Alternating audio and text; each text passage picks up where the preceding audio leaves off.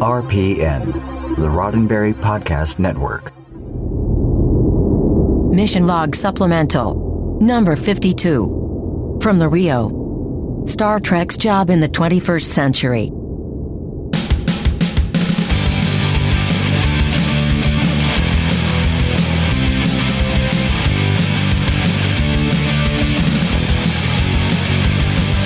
Welcome into this supplemental edition of Mission Log, a Roddenberry Star Trek podcast. I'm Ken Ray.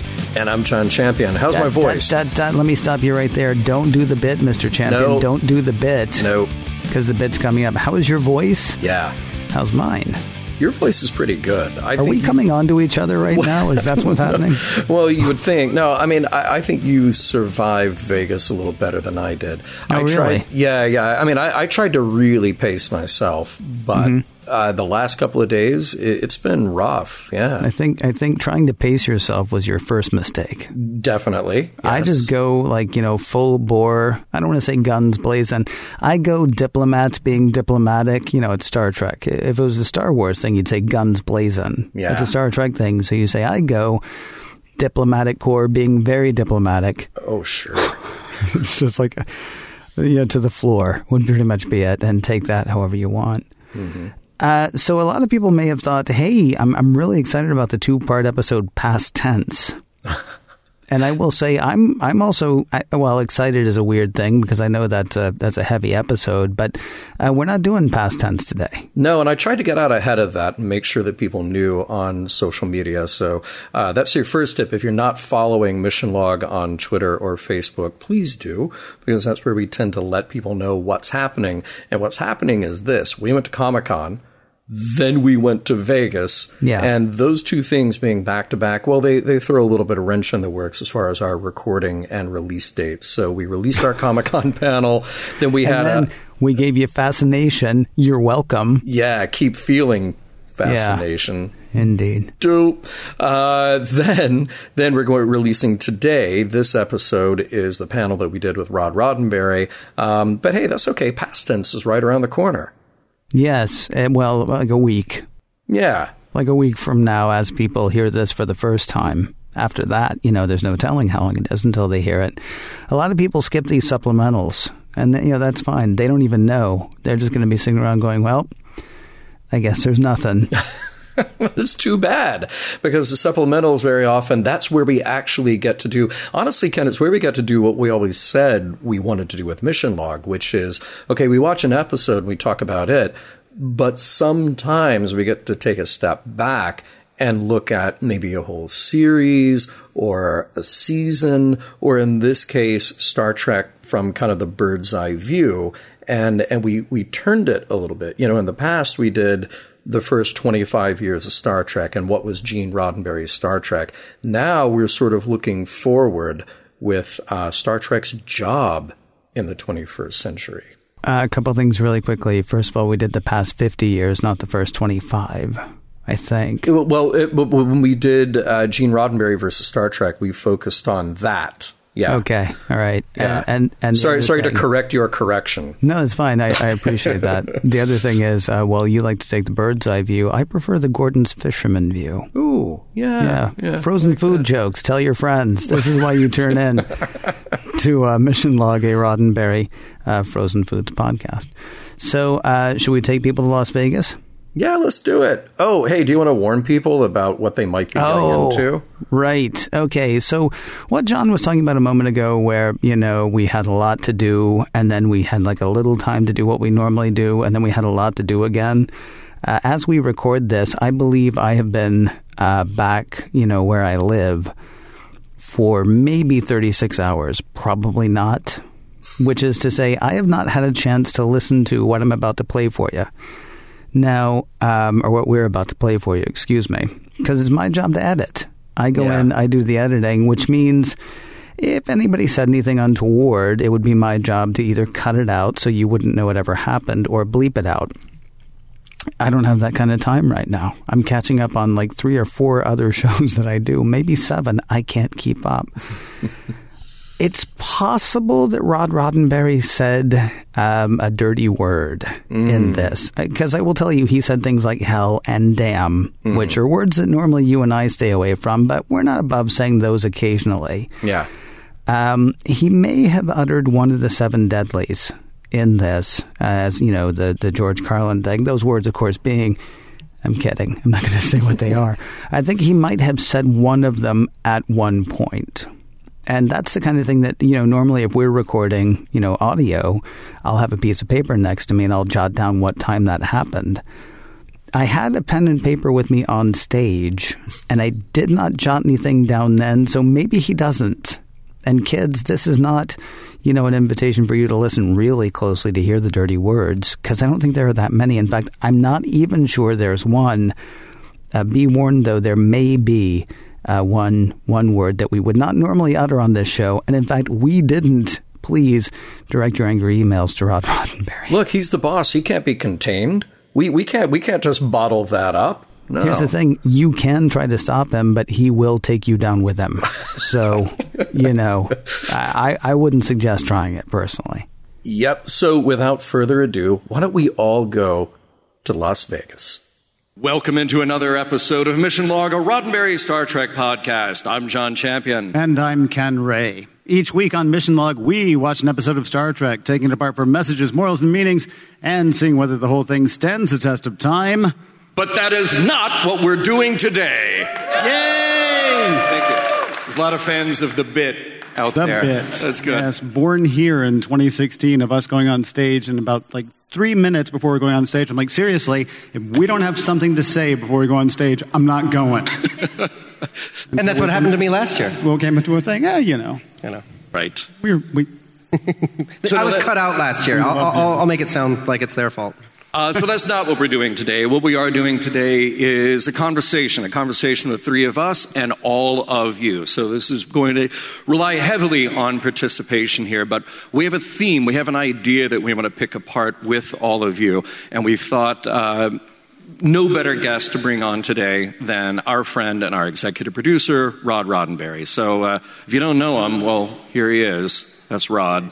Yeah, Rod put us together more than 7 years ago to do this. And that's all I've really done since. And it's been great. If you have trouble finding him, by the way, look for a group of 50 people standing around somebody that you can't see. He'll be in the middle of that. There he is. Right. So, several years ago, I knew somebody who got hired for a job. And it was a fairly high-paying, not quite a high-powered job, but it was a decent job. And she was let go 6 months after she started that job because after 6 months, neither she nor the people for whom she worked could say exactly what it was she did. Star Trek is doing something. Star Trek is actually seems to be going like guns blazing, like humming on all cylinders.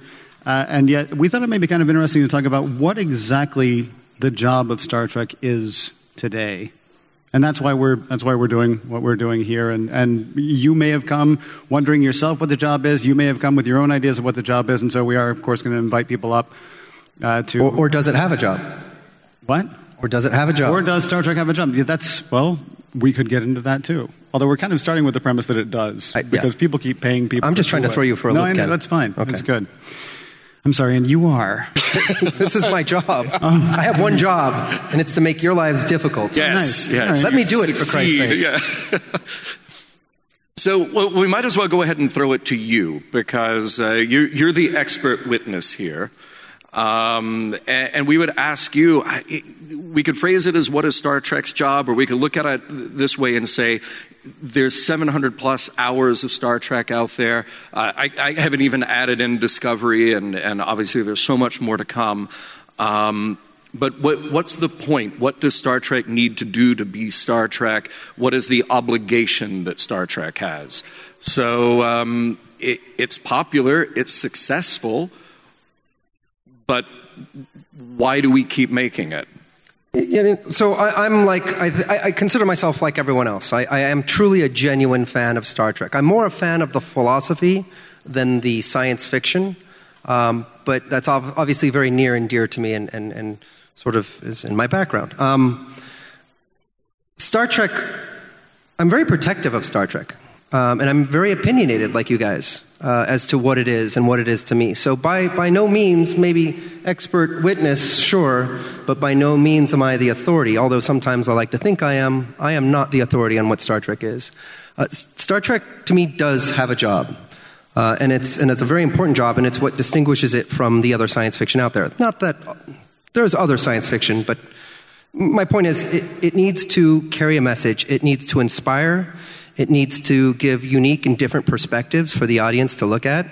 It needs to bring up sort of social issues and have us sort of consider points of view that we normally wouldn't. And that's what I have found that it's done for me. Maybe not every episode is a winner.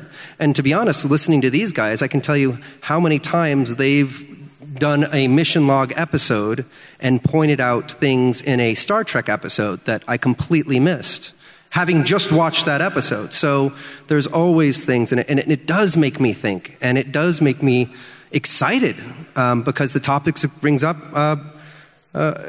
change my perspective. And I think when that happens, I kind of maybe grow a little bit as a person. I'm like the Grinch. My heart grew a few times each time I listened to Mission Log. You're just my brain grew a few times every time I listened to Mission Log. Well, here's the thing. You brought up words that, just in talking to other people, I think we hear pretty often, which is inspire. You want there to be a message. You want there to be a heart and a thought behind the episodes to go out there. And then immediately in my brain, I'm going, let's see, DS9, a la Moraine. And I'm thinking of other episodes that we've covered many times where we've had these conversations. We didn't necessarily find a message or a commentary or a moral point of it, but we hear from people say, yeah, but it was fun and it was entertaining, and they might be good examples of that, or there might be bad examples of that. We were talking earlier about TOS, A Piece of the Action. Piece of the Action is a super fun episode, and I don't know anybody who doesn't like that episode. Not a heavy-handed moral message in that. Not really an ethical dilemma that necessarily speaks to us on a deep level. But they're fun, and it's okay for Star Trek to have those fun moments that don't really have a philosophical heart to them necessarily. Yeah, and I struggle with that. I mean, I agree with you, and sorry, Ken, but can Star Trek just be entertainment? Maybe every few episodes can be like that. See, but what's Star Trek's job? I do think it needs to inspire. That's what I was going to say. I mean, take a 26 episode season back when we had those. Yeah. I mean, in a month, my job might be whatever, comptroller of some place or something. There are going to be days in there where I'm not necessarily doing everything that I can to do my job, right? There are going to be days that are going to be off days. Maybe I'm sick. Maybe I'm not feeling great. Maybe I'm distracted. That's a piece of the action. And I'm not bad on that day, right? But I'm not necessarily doing the thing. But overall, my job is, I'm sort of coming, like, trying to make the two things that you guys are saying meet. Yes, you can have fun episodes. Mm-hmm. Can you have a series of Star Trek that is just that fun thing, that's just a rollicking good time, that's just an hour of explosions and see you next week? Mm-hmm. No. It does not. Well, okay, so he says no. Did I say that? He no. says, Say more. Well, because here's the thing. I'll take up a little bit of a contrary position here and say that in my mind, I think from a production end, Star Trek's job is to be successful. We don't get more Star Trek unless there is the success of people watching Star Trek and buying Blu-rays if people still do that, or subscribing to CBS if they do that, or buying action figures and toys if they do that. So there's a business aspect that has to be there, that has to be near and dear to the people who are producing Star Trek. There also has to be an entertainment factor. There has to be some entertaining value, and Gene Roddenberry himself I love that quote in the college lectures. He would say, I'm going to try to do today what we tried to do on Star Trek. Entertain you, make you laugh a little bit, every now and then slip in a heavy idea or two.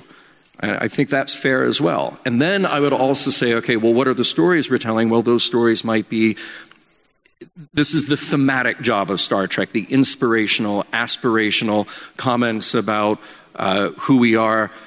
an exploration of humanity. Now, I don't think that those three things are mutually exclusive. I don't think that those three elements contradict each other. I think to ultimately be successful, all of those have to fall into place. And I guess, when we look at the different series, they all put different emphasis maybe on those different parts of Star Trek. But it also has to do with the production style as well. You might have Star Trek that's driven by one person. You might have Star Trek driven by a team of people. You might have Star Trek where, well, recently you lose the head of the production, and then that job moves around a bit, and maybe the point of view changes a bit as the show gets produced. So when you say it's Star Trek's job to be successful, though, are you just saying that from commercial viability? You're saying, because right now... Yeah. Star Trek's job, with the exception of what's going on to Nickelodeon, and maybe if they ever get around to making a fourth movie in the Kelvin timeline, Star Trek's job right now is to get people to sign up for CBS All Access. Sure. That is, I think as far as CBS is concerned, that is Star Trek's biggest job right now. The former CEO of CBS used to refer to them as, I won't say what he referred to them as, the crown jewels is I think what he meant to say or what he should have said. Right. He saw that as the way that they were going to get people to subscribe to CBS All Access. If that is what Star Trek does, then by your definition, has Star Trek succeeded? Sure. That's it. Well, Star Trek has succeeded in that role. Okay. Yeah, I think that, commercially to get people to sign up for CBS All Access or go buy a ticket to, that truck is getting closer. Yeah, right? or to buy a ticket to go see a movie and, look at it realistically. Star Trek Beyond, you and I both really loved, and Paramount had said before that movie came out, oh, yeah, we can't wait for the next Star Trek movie, and then about a week later, well, we really haven't decided about a fourth Star Trek movie yet. So there was something along the lines there that didn't succeed to their expectation, and guess what? No fourth Star Trek movie, at least not on the immediate horizon. Right. It really depends on where you're coming from. It's the same question, but it's two different perspectives. I mean, Star Trek would not survive, obviously, if it didn't entertain, because it needs to make money. CBS needs to make money. Paramount needs to make money. I think that's how you get butts in seats, honestly. Right. So I get that, and I don't disagree with that.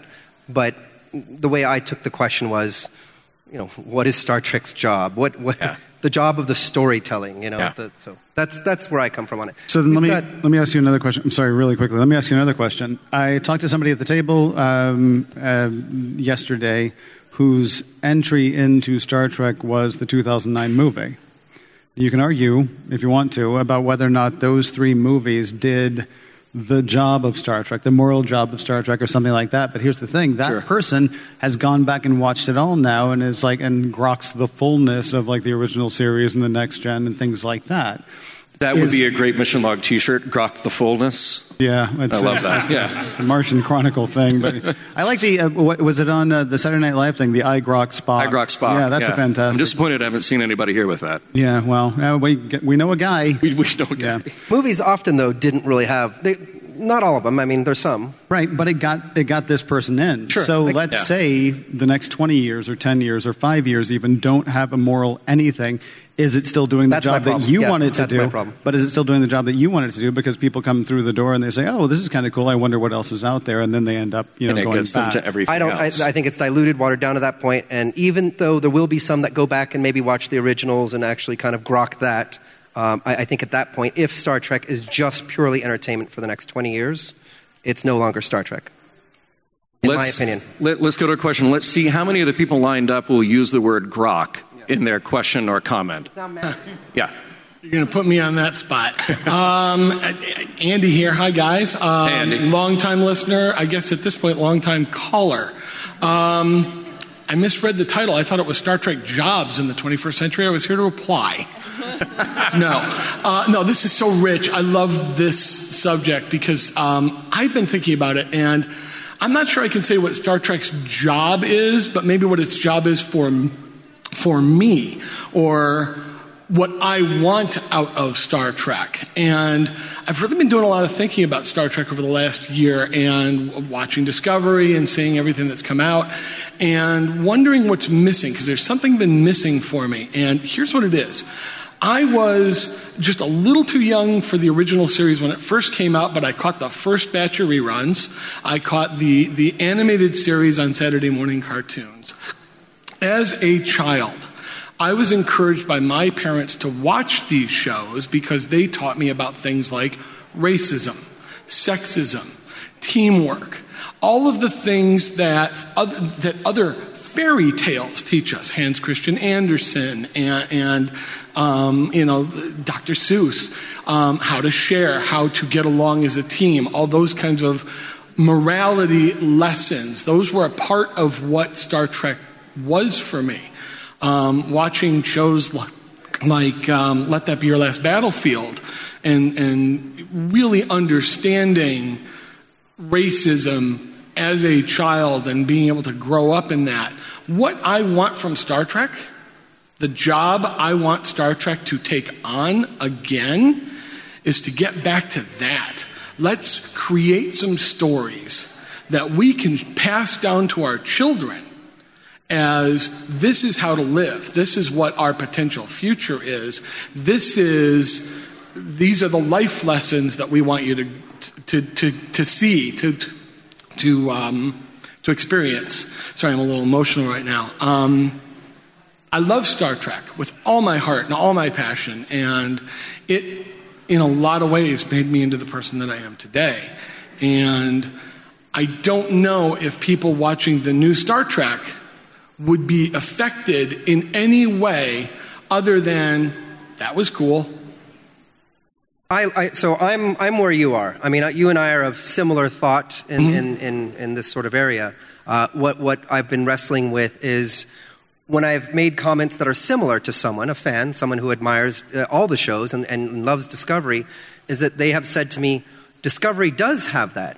And they'll kind of throw out some scenes and stuff that I may have overlooked or not considered. And so it's a tough one. We see the shows in our own sort of way, and we pull certain things out of it that resonate to us. But I hear you. Okay. The other thing I would say really quickly, most of the rest of Star Trek, not all of it, but a lot of times, a lot of Star Trek has been white guy driven. I mean, and you can fault, you might be able to, I don't want to say you can. You might choose to fault Discovery for a lot of things.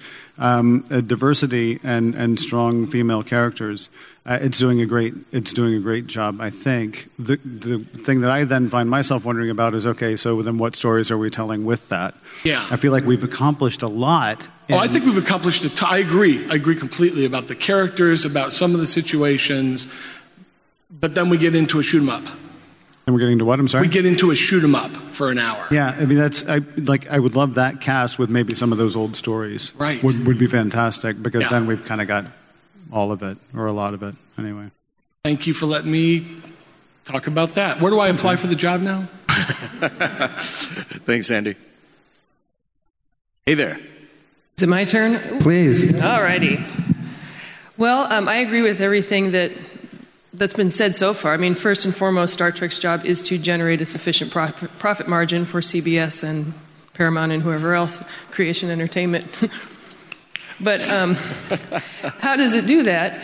Well, I had a thought this morning. This is my first ever convention, and it just clicked in my head that, like, this is probably the most judgment-free place I have ever been in my life. Like, everyone, all ages and shapes and sizes and ability and mobility levels and all, the gender spectrum and everything, and people in all sorts of attire, and nobody cares, and everyone just, kind of loves each other, I guess. And what do any of us have in common? Well, we have Star Trek. I think Star Trek's job is to unite, not divide. It seems like most of the mass media out there, its sole purpose is to divide. There's a lot of profit in division and pitting people against each other. And some of the things we see in Star Trek where, pre-discovery, and DS9 has a little more gray areas, but I'm trying to think, I can't think of anything off the top of my head, where the bad guy is all bad and all bad to the core. And that's kind of what, especially in American politics these days, well, the one side thinks the other side is all bad and all bad to the core, and they're pure evil, and vice versa. But Star Trek, I think its purpose is to unite us, to get some of the deeper messages, and I think you said earlier, Rod, to get people to see something from a different point of view that you might not have considered. And then stuff like this, where to get us all in the same room and interacting with people that we never would have interacted with, in our normal everyday lives. Trust me, there's not a lot of the people here you don't find in Nebraska. I can promise you that.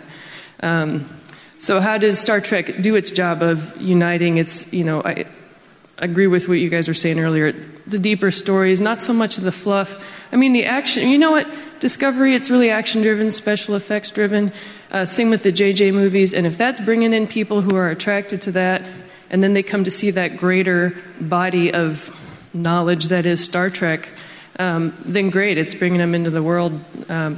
But yeah, I'm on the same page. I'd like to see more substance and for Star Trek to continue its tradition of, entertain you, make you laugh a little, but, sneak in a little heavy idea here and there. So. See, I couldn't agree more. I think what you described sort of unites all these ideas. I mean, let's be realistic. We're all here participating in a commercial venture. We all paid to get here. We all paid. Yeah, exactly. Make it rain. Yes. And when we told people where we were going, we didn't say, well, we're going to this conference where we're going to talk about very deep, thoughtful, philosophical, humanistic ideals, social progress, politics. No, we all said we're going to do this thing that's fun. And we're all going to go out to the bars at night and have fun. And they were going to show up in costumes because it's fun, But underlying all of that is the fact that this fun thing that we get to participate in has ideas that challenge and inspire and offer hope and do all these other wonderful things that a lot of entertainment doesn't necessarily do, or maybe has a more difficult time doing. John, I really like the rhinestones you've got going on that jacket. Wait, what? Oh, wait. Something's shining from I there. have my 1964 World's Fair pen. Thank you, Ken. Thank you for sharing. No, that's Alamarine. Thank you. There you go. No one said grok yet. No one said grok yet. Yeah. Grok on. There you go. There we go. There you go. Bravo. Hi. Bravo. So, as a high school teacher, when we talk about the job of Star Trek, the thing that starts to hit me most is, what does this mean to kids of that generation, to teenagers and, soon-to-be college students? I had some students at my school actually approach me and said they want to watch Star Trek Discovery at lunch on Wednesdays with me. So every week we had Warp Wednesdays, and they would come to my room and we'd watch it, and they'd talk about it. And I'd ask them, from your point of view, and I think maybe one of them had seen any Star Trek prior to that. Most of them, this was brand new to Star Trek. They found huge amounts of meaning and morals within Discovery. The storytelling is more nuanced. It's not as neatly packaged. Here's our little Aesop's fable, tale, du jour, as we saw in TOS and in Next Gen, but not a bonk on the head moment. That's what right. you're saying. Yeah, so it's more nuanced, but they picked it up. And the thing that really struck me is that they, a generational difference. They're growing up with access to knowledge about world events that we did not have, that no one in this room had when we were growing up watching Star Trek. They would see things like they saw the different Klingon politics and the Klingon groups as similar to what's going on in the Middle East. I mean, that's not something 16-year-old me would have ever figured out watching Star Trek. And so, with that in mind, I feel that moving forward into the future, Star Trek might have a job of running interference when it comes to cynicism and fear, because a lot of them are growing up in a world where they feel like everything is just, breaking apart and people aren't getting along. What do we do? Climate change. It's very depressing, and they carry a much greater burden on their shoulders of that future than we ever did. So, they read a lot of dystopian fiction. A lot of it's great, Hunger Games and so on, but they need this to be able to see, yes, this is what it could be. It could be better. It doesn't have to be horrible. And that's kind of an uphill battle. Like, that's a hard task to take. And so I do tend to think of it in terms of them when I think about where is it going. I know what it was for me, but it may need to evolve in terms of its responsibility in the future. Can I ask you a question? Sure. What do they see? Because I'm trying to think of what we've seen in Discovery, and this is not to bash Discovery, but I'm trying to think of what we've seen in Discovery that shows the kind of future that somebody might want to go to? I mean, are they just excited that somebody's talking, as John was saying when we were talking earlier today, they're just excited to see, oh, look, somebody thinks we're going to make it 250 years in the future. I mean, and so is that enough of a promise? Or is there something that they've shown about society that's making those kids go, hey, that's a thing I would want to aim towards? For them, a lot of it was a discussion about ethics. How, what are the policies? Starfleet never fires first. There was talk about that, how it came to be. And we had a lot of conversations where, I gave them backstory on, Starfleet and the history of the Federation. The treatment of the tardigrade, for example. That resonated with them, especially since, right now, companies are breaking ties with SeaWorld. There's a lot of animal rights challenges and progress that's been made. They're seeing those connections and saying, okay, by that point we've figured that out a little bit, and that's inspiring. I think we're again on the same page. I think the problem that I don't want to speak for you, Ken, but that some people might have is the corruption. I mean, season 1 of Discovery. Fortunately, unfortunately, mirror universe. We had, spoiler alert, by the way, we had a captain on board who wasn't all that he seemed to be. He was obviously from the mirror universe and arguably evil. So there was corruption right there. Yeah, you had the character saying, no, we treat animals, or we've got to treat this creature correctly, we've got to stick to our ethics, no, Starfleet doesn't do this. But we were also introduced to corruption in various forms on the ship. Whether it was between crew or the captain, or you've got the dark side of Starfleet, Yeah.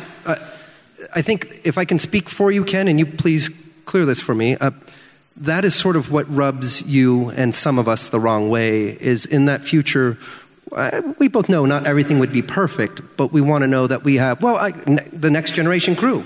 A team that works together, respects one another, and is able to have discussions, good discussions, even disagreeing, but still have those discussions respectfully and responsibly and come to conclusions. Whereas it was a little bit rough around the edges on Discovery. For every Picard, there's a Jellicoe. And, we see that throughout, whether it's TOS or Next Gen or whatever. There's always an element. And I mean, the Badmiral is a trope of Star Trek, because that's from the beginning of Star Trek. Yeah, and you also see, by the end of season 1 of Discovery, you got Michael Burnham's beautiful speech about, this is Starfleet, this is who we are.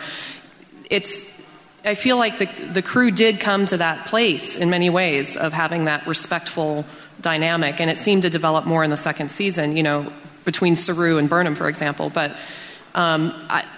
it's like, I get that it's not always going to look the same. And what we expected out of Next Gen and how that dynamic was something to really look forward to. To see things rough around the edges. Deep Space Nine was not that initially. You had this complex dynamic, but it's good for them. I think they, young people anyway, to see that it's not perfect. It's a work in progress, but the aspirations to be better is the goal. So. Thank you. Yeah, of course. Thank you. Hi. First of all, I want to thank you guys for reigniting my passion for Star Trek through your podcast.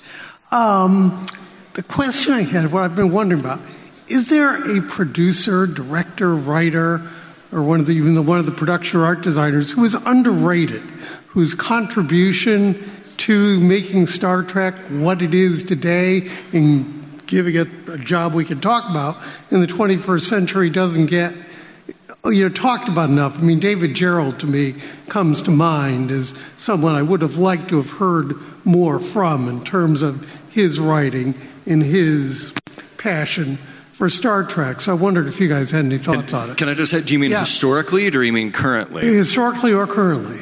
I'm just going to give you a fluff response, and then you can talk to these guys. But there are so many underappreciated, undervalued people that have worked on Star Trek throughout the years, that are below the line, people who are everyone.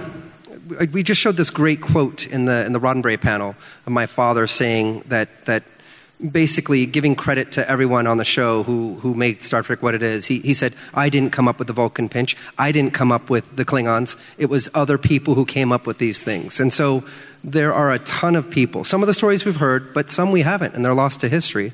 But there are a lot of people who made Star Trek what it is today that were not my father. And they all deserve recognition, and I can't really name. Gene Kuhn was who we named in the panel, but there are many other greats in Star Trek. I mean, if you haven't taken the opportunity to read some of Bob Justman's memos that we cover in the Trek Files, and he wrote the book Inside Star Trek, his footprint is all over Star Trek. I mean, it's just, there's so much of him in that show. But there's also the brilliance of that triumvirate, Gene Kuhn, Gene Roddenberry, and Bob Justman, hiring these great writers to contribute and really starting out with literary science fiction and bringing that to television. When you get to Next Gen, it's a very different dynamic. It's part of putting the old team back together and getting Dorothy Fontana, who is a genius in her own right. But those first couple of years were very tumultuous for Next Gen.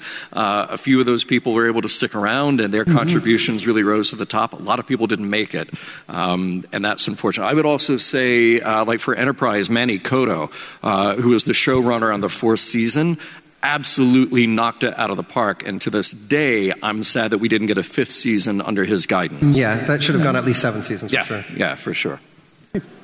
No? Thank you. No? Okay. Hi, guys. Hey, what's up?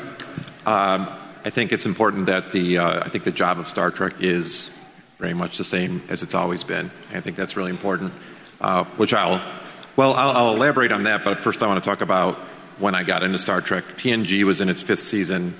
I didn't even know there was a Star Trek TNG. All I knew of Star Trek was, there's Spock and Kirk and the Enterprise.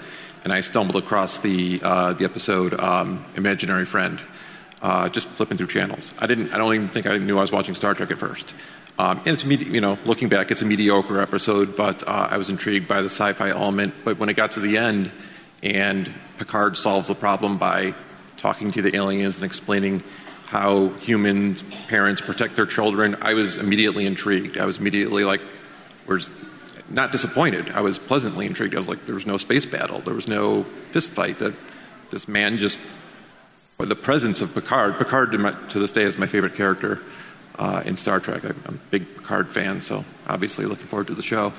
So I think with current events, as much as ever, it's important for the stories to reflect what's happening now, just like that was the original intent of the original series, at the time when they couldn't talk about things directly in TV shows that they could tell through allegory through Star Trek. So I think that's more important than ever now, given the state of affairs in the country and the world. You just made me want to change my response. Yeah. Okay. Star Trek's job is not to inspire. I think Star Trek's job is to teach empathy. I'm changing it to that. Okay. I think it's well, there goes the panel. I know. Great. I just screwed the whole thing up. No, I think 2 things about that.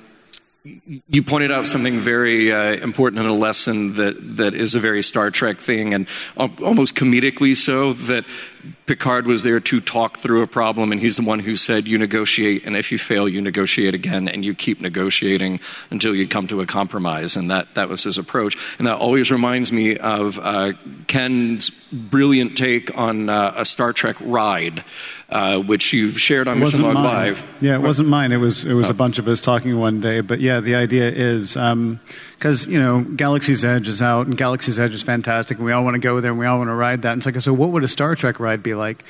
And the idea is a Star Trek theme park. You get in line for a roller coaster, and a Klingon shoves in front of you. And then for the 2 hours it takes to get through the line, you're talking with the Klingon about maybe why he shouldn't have done that and how you guys could maybe both get there together. And that's the end of the ride. There's no roller coaster. That's great. By the time you get to the end of it, then you're like, okay, great. And then you go stand in another line, and then a Romulan shoves in front of you, and it's a really boring theme park. So good. Yeah, but so accurate. Star Trek. I think it is accurate. So Star Trek. But you'll be a better person coming out of that. The one thing that I think about, the one thing I think about, and no money. All the souvenirs are free because it's so immersive that you're just like, I want a shirt. And they're like, well, I got to give you one because here we are. I think this might go back to what you were saying a moment ago about Discovery as well. Everything you're talking about, that was the power structure. Yes, occasionally you did have Picard squaring off with an admiral, but you didn't have Picard squaring off with Starfleet until Insurrection. And even then, you could argue it was just that one Badmiral and, F. Murray Abraham. Anthony Zerbe from Kiss Meets the Phantom of the Park, yeah. Yeah, sign me up. And Salieri from Amadeus. Yep. Yeah, bad guys all around. So in Discovery, they send the best and brightest out of the war because they want to make sure he's safe. If you have to get rid of your best and brightest to do what it is you want to do, you're not doing what you should do, I don't think. And I think that might sort of get to the point that you were making. I don't know. That's the one thing that comes to mind for me, though. Or you have no idea what you're doing in season 2 until the end of season 1, and then you're like, we should.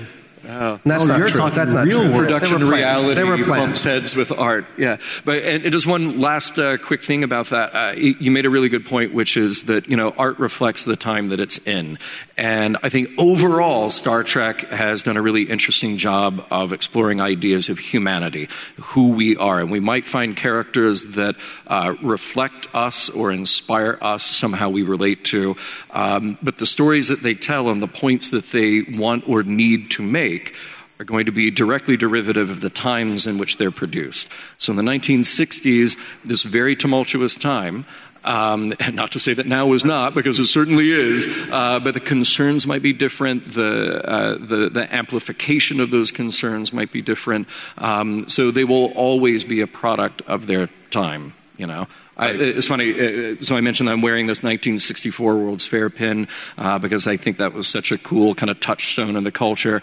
and there's a big slice of that in Disney's Tomorrowland, but the problem they always said with Tomorrowland is that it was always Todayland.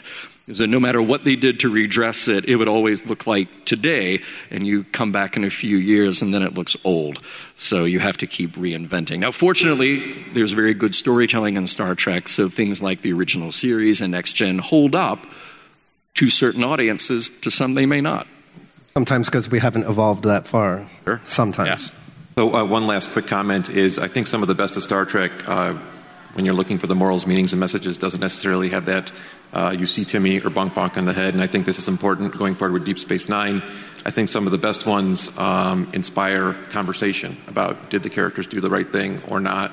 I recently watched Preemptive Strike where Bro leaves to join the Maquis, and that's a good example of that. And I think a lot of Deep Space Nine episodes, I land there too. I'm like, there wasn't really a message, but you could have a really good conversation about did these characters make the right choices? Would you have done the same thing?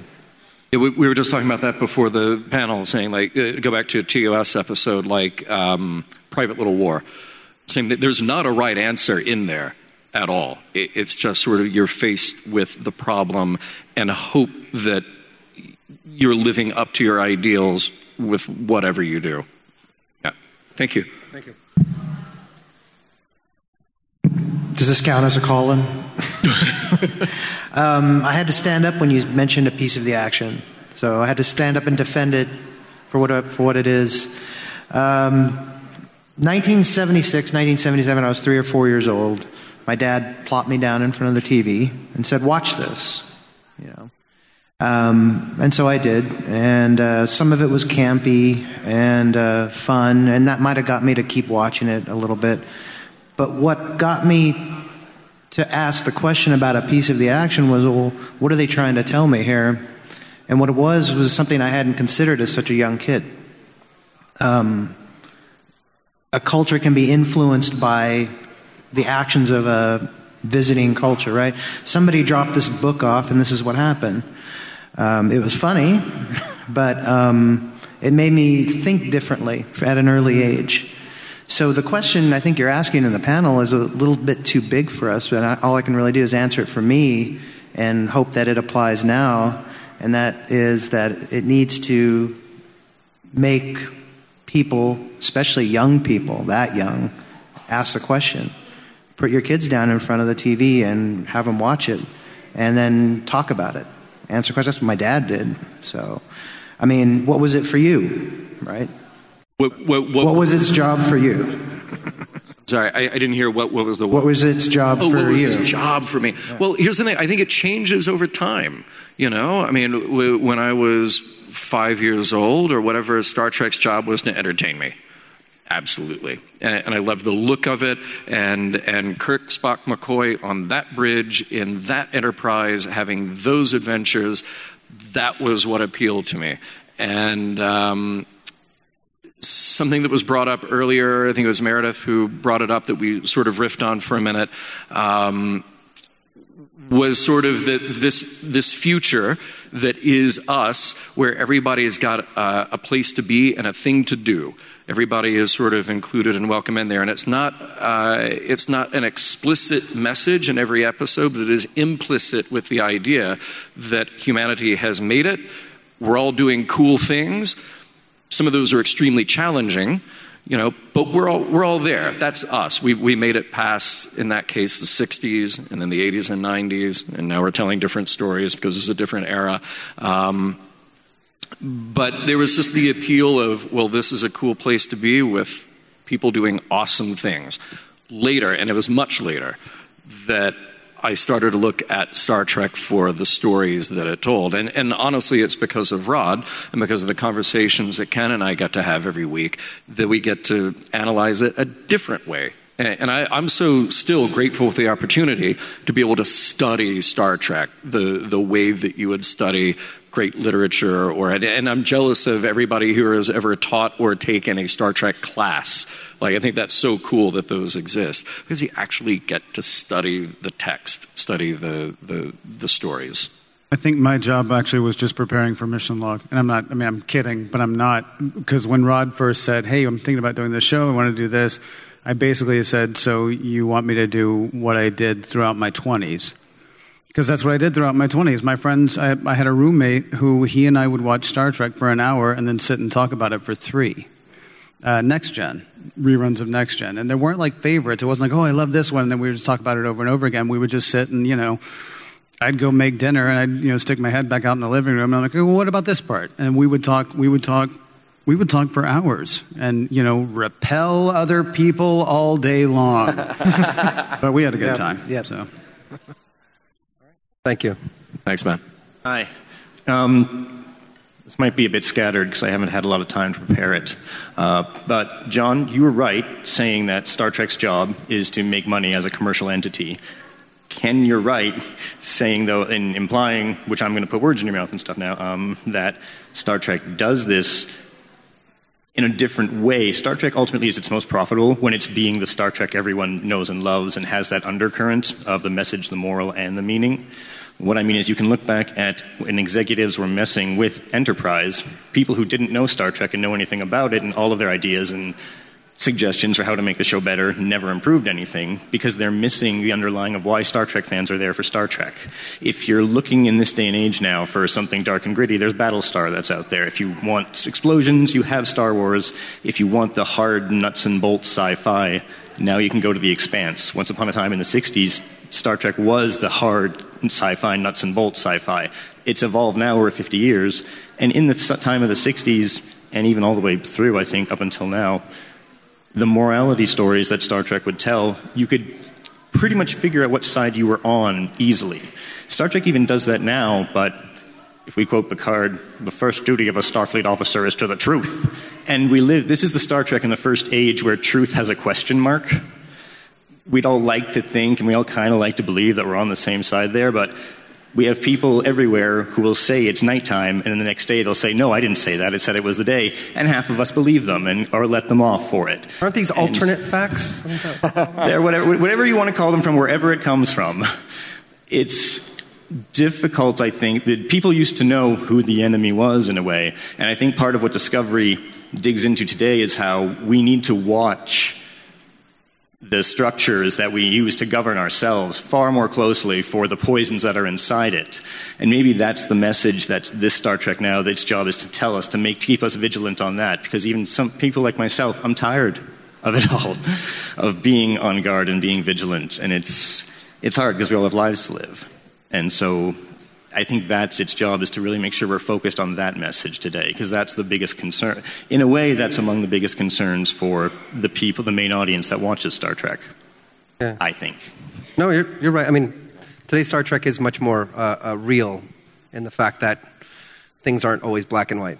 And I, to be honest, I'm not an old man. We're told things aren't always What's black that? We're told things aren't always black and white. Well, right. Well, I'm kind of at the place where when I watch a show, when I watch Star Trek, I'm used to and I want the old ways. This is back TOS versus Next Generation. All the original series fans were saying how terrible the show would be, and of course now most of us, I think, all love it. I don't want to say I'm completely stuck in my ways, but I do miss the days of feeling good after an episode. Feeling good because I'm surprised that I saw something in a new way or whatever. I was challenged. I felt good at the end because there was a nice, good ending. And with the new formatting, you don't always get that. And I'm like the original fans on some level, where I'm just sort of like, I'm getting into it. I love Discovery. Don't get me wrong. I work on the damn show. But I also am a fan of Star Trek. And it's my father's philosophy. Like I said, for me, philosophy first, sci-fi second. And we don't always, I'm not saying that's the right way. I'm just so damn close to it that that's how I see Star Trek. And if it doesn't have the philosophy, it's not Star Trek. And that's not, well, that's my point of view. I hope I was kind of agreeing with you. We're in agreement. What's that? We're saying, because it has to have the moral, the point, the empathizing element for it to be Star Trek. Yeah, empathy? Yeah. Well, empathy is just so critical for all of us right now. And listen, I'm not pointing the finger out there. I'm pointing the finger here. Whether it's someone in office or someone around us, it's very easy for me to immediately say that person's stupid, as opposed to, why is this person behaving this way? What's behind that and what's behind that? And shouldn't I be more compassionate rather than calling him or her an idiot? Very easy for me to sit up here and say that to you. Very hard for me to frickin' do it. Yeah. So, and I think for all of us. But if we can all do more of that, and if Star Trek can inspire us to do that, then good. Then Star Trek's winning. And with that, Doug has called time. Oh. And I can't thank all of you enough for being here. This is a fantastic crowd. Thank you so much. Thank you for coming up. Yeah.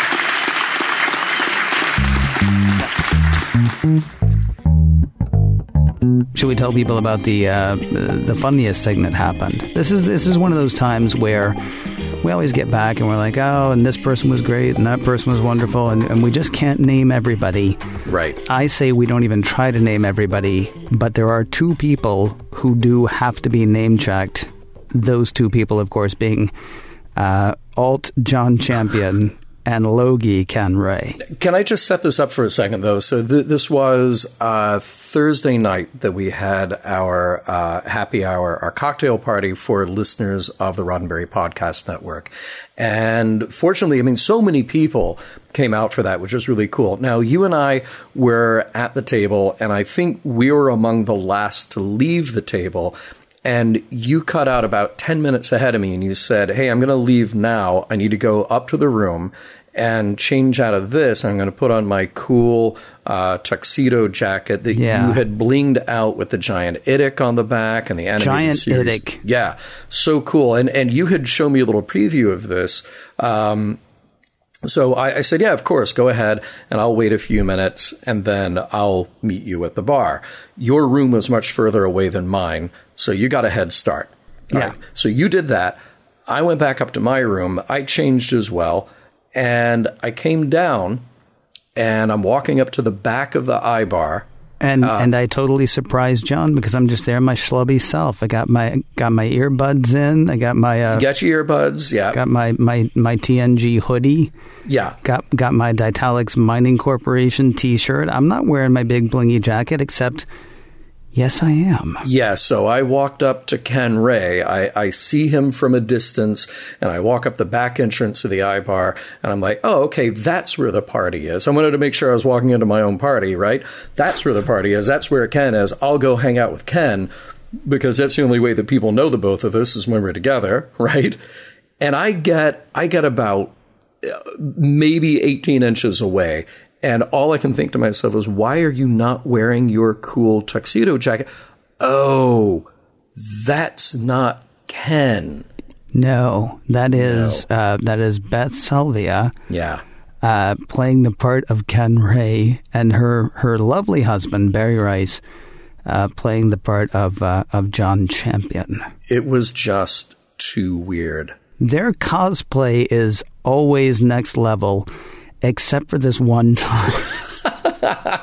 Because we're not next level, and yet, it was nuts. So, as John said earlier, if you're not following us on, I can't remember, is that on your Instagram? It's on mine, but you know what? As of today, I'm going to post it on the Facebook, Instagram, and Mission Log Facebook and Mission Log Twitter. Yeah. That's the one. That's the one right there. Yeah, it's been a hard week and a half, whatever it is, John. I don't even know what to say about what they did, except to say that I will actually get emotional. To both you and me, they have been really good friends, and then they pulled us crap. It was really stunning and really wonderful, and I'm just gonna say Beth and Barry and make that representative of all of the wonderful people that we got to spend time with and hang out with at Star Trek Las Vegas. I'm so tempted to start naming people, but I'll forget some. I'm going to let them be the stand-ins. Yeah. There's just so much love and wonder in the people that you get to spend a week with. And you spend 51 other weeks missing those people. But yeah, that was nuts, and also just a wonderful, wonderful time. Hey, so I want to remind people, you got to hear our panel today, and here we are talking lovingly about our friends who come out and see us at Vegas. We also meet new people every time we go there. That's part of the fun of it, is catching up with listeners and people that we've met before, but also meeting new people and introducing them to the whole idea of a Star Trek podcast, or in our case, multiple Star Trek podcasts. We'll talk more about this. If you're a Mission Log listener and you are not subscribed to, or you don't join us live for Mission Log Live on Tuesday nights, please do so. It's a fun show. It's very different from this format, very different from the regular Mission Log format. This coming Tuesday night, we will have at least 2 guests who are with us in Vegas. We'll talk about all the news that came out of Vegas and the fun that came out of STLV 2019. So make sure you join us for that, and make sure you join us every week. Like I said, if you can't join us for the live show at facebook.com/missionlogpod or youtube.com/roddenberryprod, just search for Mission Log Live, and you can subscribe to the audio-only feed and get a double dose of Mission Log through the week.